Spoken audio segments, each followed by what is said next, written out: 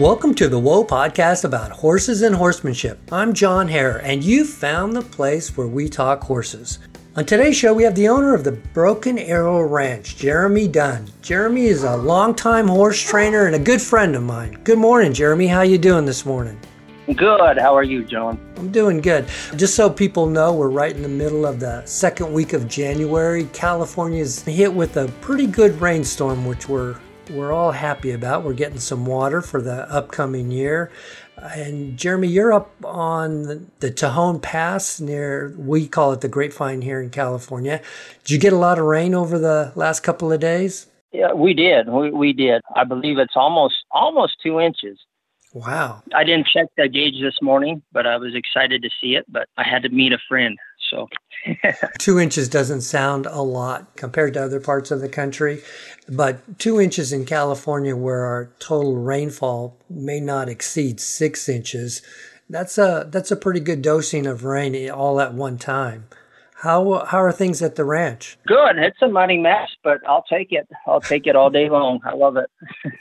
Well, we're here to talk a little bit about your skills as a horseman, and I would really like to talk about first is your experience. We met back in 2014 at the Vaquero Heritage Trainers Challenge, where the focus was on training feral or Mustang horses, and you were kind of experienced then, but 9 years almost have passed. And how has your horsemanship evolved? I'm a lot older, so than 10 years ago. Yeah, I do have a little bit of a slower approach, quieter. I'm not as young as I used to be, but in my opinion, it's a heck of a lot wiser, and the horses trust way much more so than they did before. Now, I thought I had gold then, but you evolve, you get better and better and better. It's like the old joke, about the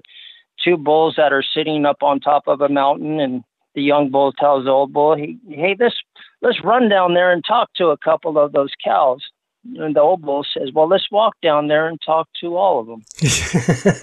As you get older, you begin to walk down the hill and be able to get everything done. Or, I got a long ways to go, but, you get the gist of that. I do. Patience becomes a much more reasonable thing to do as the older that we get. We realize we don't have to perhaps get everything done right now.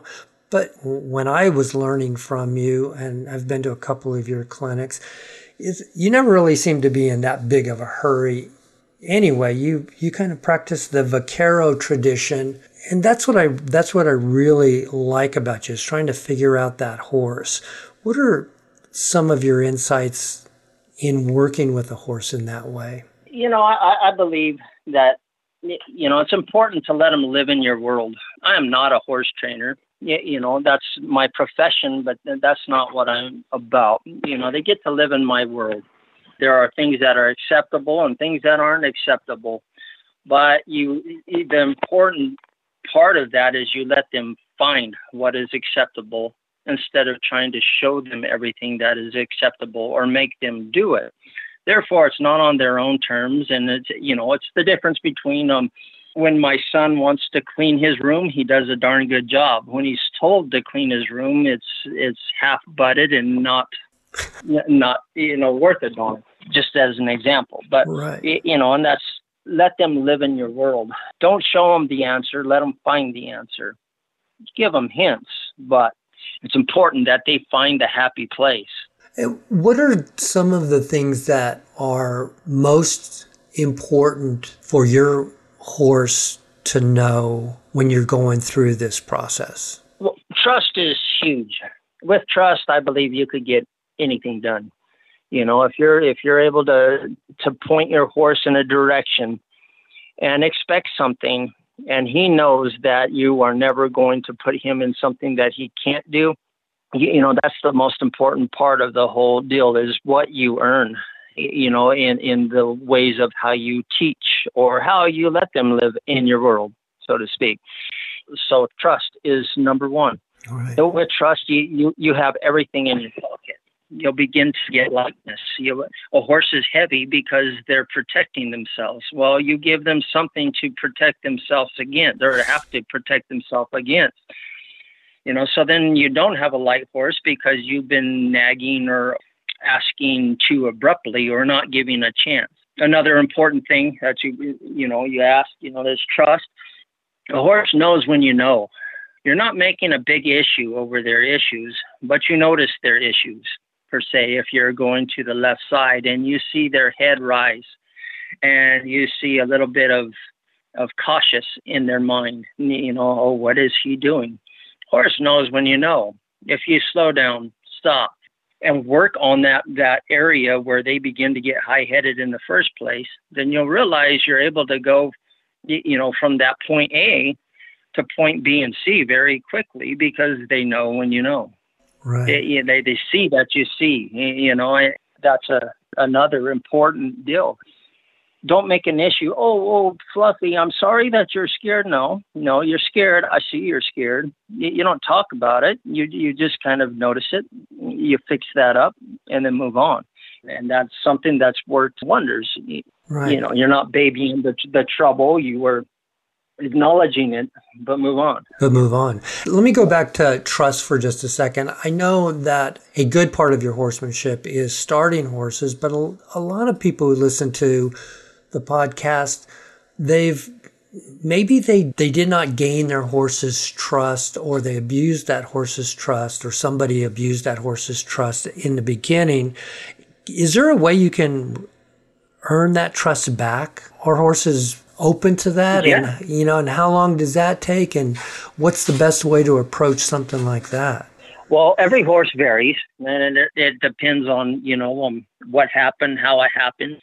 A horse is the way he thinks. Does he want to trust in the first place? That will determine how long. But by all means, yes, there are some horses that, most horses, you can earn their trust.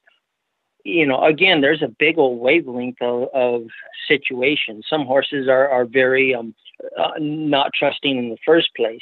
And then that's a place where you may have to ask yourself, is he worth the time and the money? There's so many good horses out there, and that's, that's a reality. I do not have time to babysit a horse for 10 years until he's good. A horse came in at 5 years old, and it's going to take about 10 years to get this done, to where I could go out and I could tie a calf down outside and I could trust him to do that, because he doesn't trust me in the first place. So it's going to take time to get there. But I have a 2-year-old also. He's more than happy. He trusts anything I say, so that is a line. So there is a give and take as far as what you're asking. Are there some horses that won't comply to trusting once again? Well, I believe they will. I believe it takes a whole lot of time, though, on some of them. That's one of the things I've learned over my short experience working with horses, is that how important that trust is from the very beginning. A lot of times when we get a new horse, don't think a lot of recreational horse owners realize how important that not only trust, but trust from respect, not trust from I'm going to be your buddy and be your friend. And there's a little bit of, I see in the recreational horse owner, of trying to gain that trust through being a pal. And just like you were talking about with your son, you can be friends, but there's got to be that mutual respect in order to earn that trust. Am I going down the right road there? Yes, sir. You have to draw a line. There is a line in the sand that is unseen, but it's very well known. This is acceptable in my world, but this is not. Bad behavior, disrespect is not acceptable. But it's not acceptable from the horse, nor is it acceptable from me. That's a line that's in the sand that neither of us need to cross or can cross. Right. And that's a mutual respect that we, a horse, any type of partner in that area should have that same deal, Yeah, we're kind of here to talk about an upcoming clinic that you're doing at the Flores Ranch in Acton. This is a one-day clinic that's coming up in March 11th. Just so the audience knows, I've been to a number of your clinics and I've always had a good time. I found you to be a very valuable teacher. I always walk away with more than just a few nuggets of wisdom and things to practice with my horse. Can you tell us about what you expect from this clinic in March? Well, I always start with a little bit of groundwork. And it answers the questions that you asked before, as far as trust and things like that. It shows what I'm talking about when I'm saying, I want them to live in my world. Going back to what you said, that was pretty important, about, trust and, respect is and a lot of horses have problems but you've got to let them find it. And when they begin to realize that they're able to find the pieces of the puzzle and place it in the hole that it belongs, there's a lot of confidence that gets built up that way. And where most of us have a problem is we are too controlling. We try to make everything happen.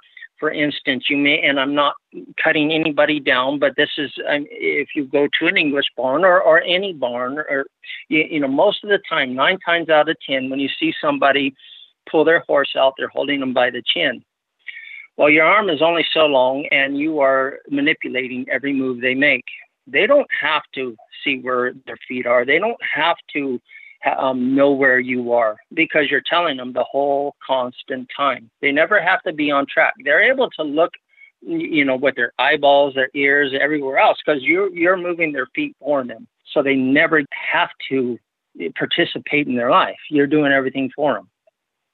So in my clinics, I always start with groundwork. It's like having a partner. If you came to work with me and we're in my round pen, and I use this analogy all the time, I have like 5 gates in my round pen, and they go to different pins. And Now if I said, John, open gate number 1, well, you don't know what number 1 is. But if I turn and I look at it and use body language and have intent on what I want you to do, as I turn and say that's gate number 1, you're able to follow it. Now you may try to go to number 2, but instead of grabbing you and taking you to number 1, I might say, no, John, number 1's over there, or maybe even step into your space make it harder for you to go to gate number 2 instead of number 1.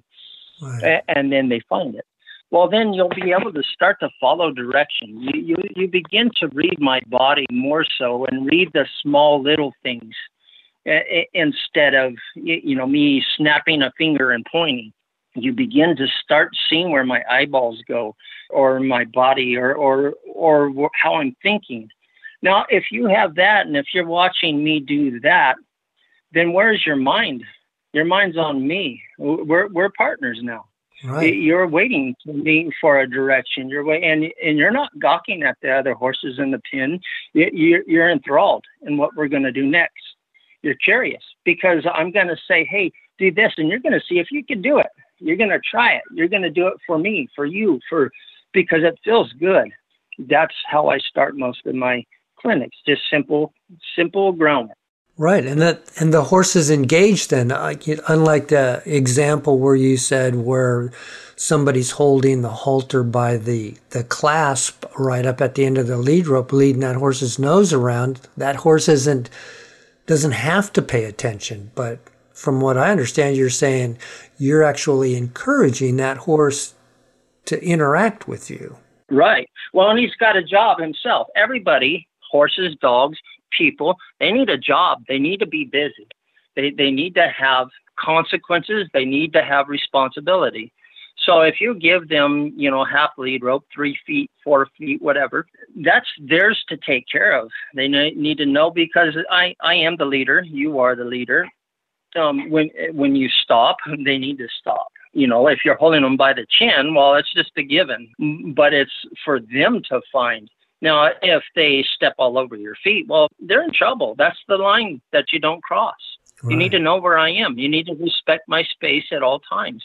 And likewise, I need to respect the horse's space as well, but because I'm the parent, I'm the teacher, I do get to reprimand them, sometimes in a gentle way, sometimes depending on the level of respect, it may have to get pretty hard. Right. But it's always fair. Do you use groundwork before you ride every time, or is that a judgment call? Well, yes, I don't always practice what I preach because life is life, but I do encourage, to check them out. Do simple groundwork. It doesn't have to be 15 minutes. It doesn't have to be an hour.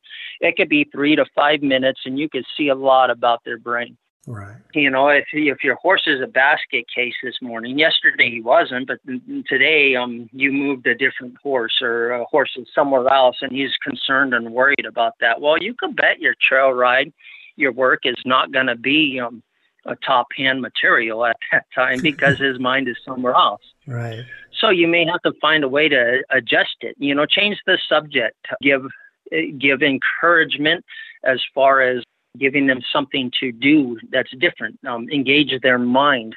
You give them a different type of puzzle, and they start, placing the pieces where it needs to be. And you realize that they forget about the horse that you moved. Then you have a ride. On the other hand, my old trusty Rascal, it's pretty limited. Sometimes I need to jump on him, and I use him a lot to work holes.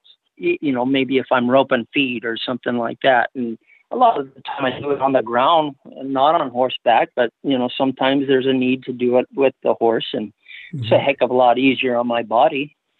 Sometimes I'm right in the midst of that. I'll grab old trusty Rascal and just jump right on him. But he's got experience and a good work etiquette. He knows the drill. He knows the drill, but it was a foundation that has got him there, though. Right. He knows how to mind his P's and Q's, and he is a horse, and he does get distracted. But he also knows to look for puzzle pieces and different puzzles, and so that's why I think it's important to do a little bit of groundwork all the time, but in reality, there's times that it's not going to happen, and so you're always working up to that. It's the same thing, you teach your kids manners, but you do have to turn them loose to go to school, to go to church, to go to different places on their own, and you trust that they know their P's and Q's. Right. Not always do they follow it. Sometimes they get in trouble, but they do know right from wrong. So you start your clinic off and you get everybody kind of lined out, showing them some groundwork exercises, and then everybody saddles up. And what kind of things will you work on under saddle? Well, it's pretty much the same thing as far as groundwork, using body language, but it takes what you've done on the ground and puts it on the horse's back, because what you're doing on the ground is a straight path to what you're doing on their back. The difference is you can see them and they can see you. The whole question is, can you feel them or can they feel you? And because we're not face to face. Like I'm talking to you now, we're side by side doing the same thing. Can you feel that? Because it's not about directing them and showing them what to do. It's about feeling what you're feeling a direction. Because, like I was saying before, you're working with me and I tell you with my mouth to go to gate number 1. Now, as time goes by, I'm not even going to tell you anymore. I'm going to look up, make eye contact, make sure that you're with me. If I'm on the horse's back, I can feel if he's with me, and I'm merely going to look at gate number 1. My shoulder turns left, and my left shoulder is towards the left eye. My right shoulder opens again. So on. It's a feeling type of feel. And that's what I'm looking for. And that's where not everybody has to be, their goal has to be the vaquero heritage. They don't have to get into a spade bit, or that's my goal, because it's something that's very much earned. It's playing classical music on a fiddle instead of Oh Susanna. I mean, there's nothing wrong with Oh Susanna, but if you could put a little bit of a classical feel in it, you make that song so much, wow, that's cool. Never knew Susanna could sound like that. What levels of horsemanship? I know that the clinics that I've experienced with you, you kind of cater to whatever somebody needs. There's usually a small amount of people in the clinic, anywhere from 8 to 12 or so. And you look at everybody's level and get somebody doing something based on what's available to their levels. Is there a particular level of horsemanship that you're inviting to people to this March clinic? All classes. The beauty about, you say you have level 1 through 5, whatever.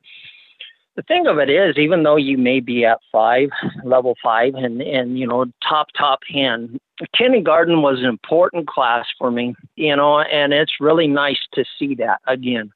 It's you know your ABCs pretty well, and you can say it with your eyes closed, but you will always pick up something different.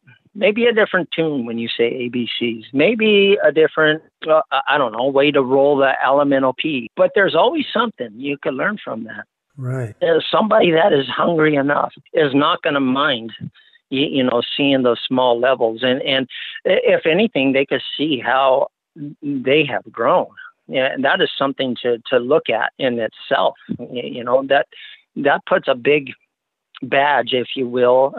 Gosh darn it, I remember doing that same thing, and now it's like clockwork where I don't even do that anymore. It's like breathing. It's another feather that you are allowed to put in your hat, right. Give you confidence to keep on growing, and it makes those big dreams not seem so far away. I can't tell you how many horsemen I've heard say that beginners want to learn what the intermediates know. Intermediates want to learn what the advanced horsemen want to know, and the advanced horsemen want to learn what the basics are again, because they know that everything kind of starts at the very bottom and builds up. That's what I appreciate about your clinics, is I always seem to come away with some basic knowledge that I may have overlooked when I was going through some of the early days of horsemanship. I didn't know how important it was back then, and going to a clinic once or twice a year really helps reinforce those.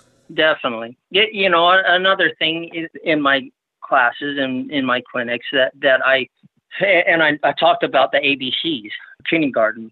And when we were in kindergarten, or whatever grade, but how did we learn our ABCs? With a song, correct? Right. It was a rhythm. A, B, C, D, E, F, G, correct? Right. And so there's a rhythm. There's something to follow. A rhythm is very important to me as far as getting a horse engaged on the direction you're going, or the rhythm, or the speed you're going.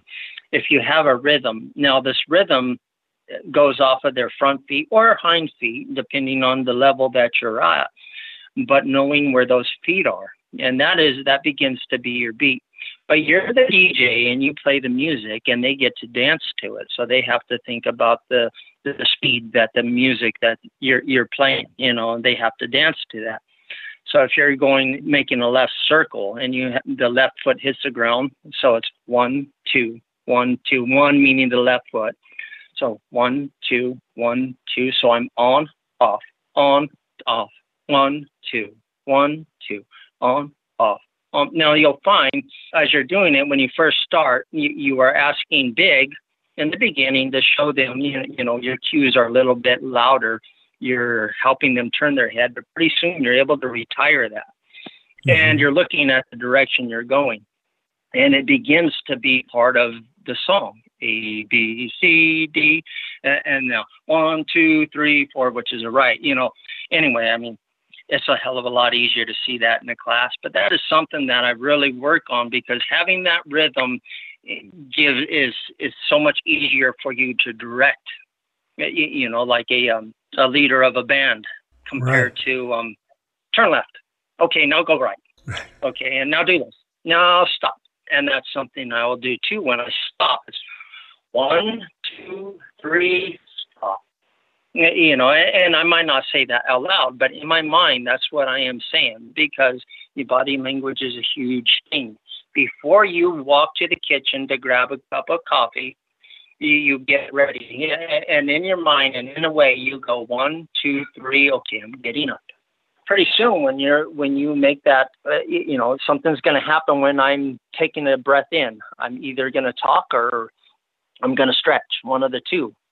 But their ears are perked and they're, and listening to see which one it is.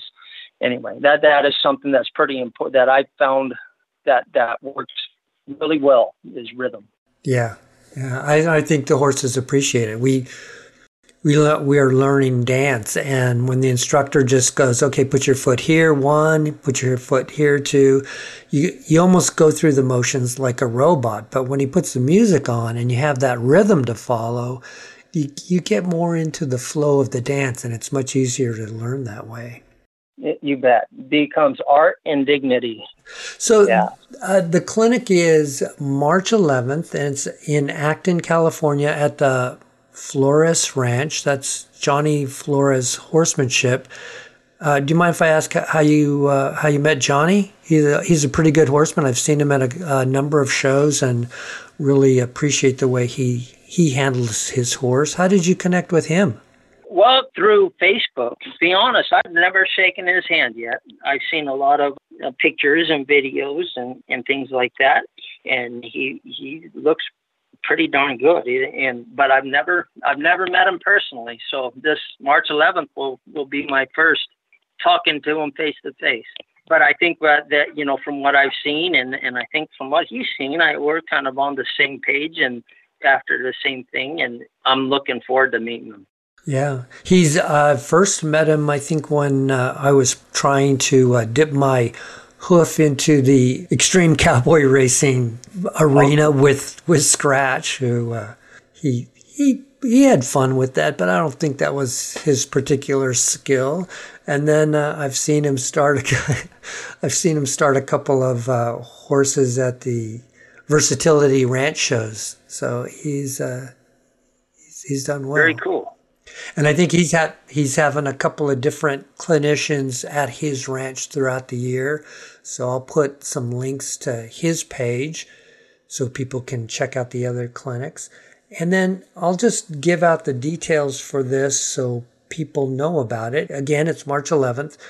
The information I have is from 9 to 4 p.m. $250 for you and your horse. If you like to just audit the clinic, it's $40. It looks like there's lunch available for $15. I probably would make sure and prearrange that. And he even has overnight stalls. So where exactly is Acton for people who may be listening around other parts of the country and other parts of California?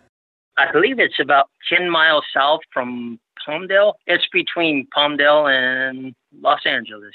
That's still considered the high desert area, isn't it? Yeah. It is. Very cool. Yeah. Jeremy, was there anything else you wanted to add? I think we covered a lot of good things.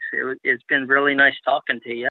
Horses don't typically reply in voice, but so it's nice talking to hear a voice. Miss visiting the Broken Arrow. We had some fun times up there with the different clinics that you provide, and you helped me with my horse Scratch so much that I really appreciate that. I still ride him on a regular basis, and he's doing pretty good. Very good. Very good. Good deal.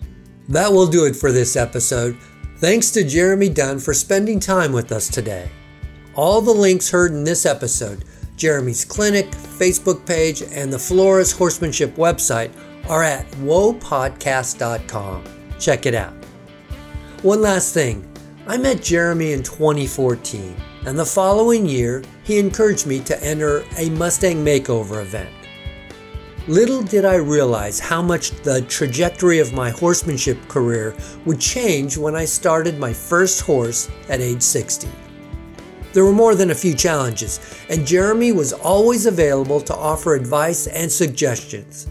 But just like he said in today's interview, he wanted me and my horse to find the answers on our own. I really appreciated that. As far as horseback riding goes, December and January are slow months for Renee and I. The holidays, family commitments, and the weather make getting out and riding a little tougher. Plus, this year we caught that creepy crud going around. We don't worry about it too much, especially as our horses get older. It gives them a little break.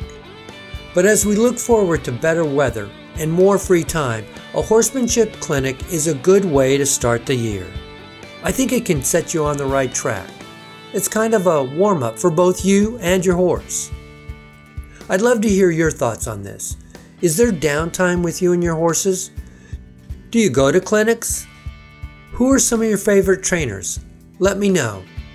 My email is john@whoapodcast.com, or connect with me on Facebook, Twitter, or Instagram under the name Whoa Podcast. I'd love to hear your approach. Thanks again for listening and sharing the podcast with your friends and riding buddies. Until next time, for Renee, this is John Hare saying, go have some fun with your horses. Bye-bye, everybody.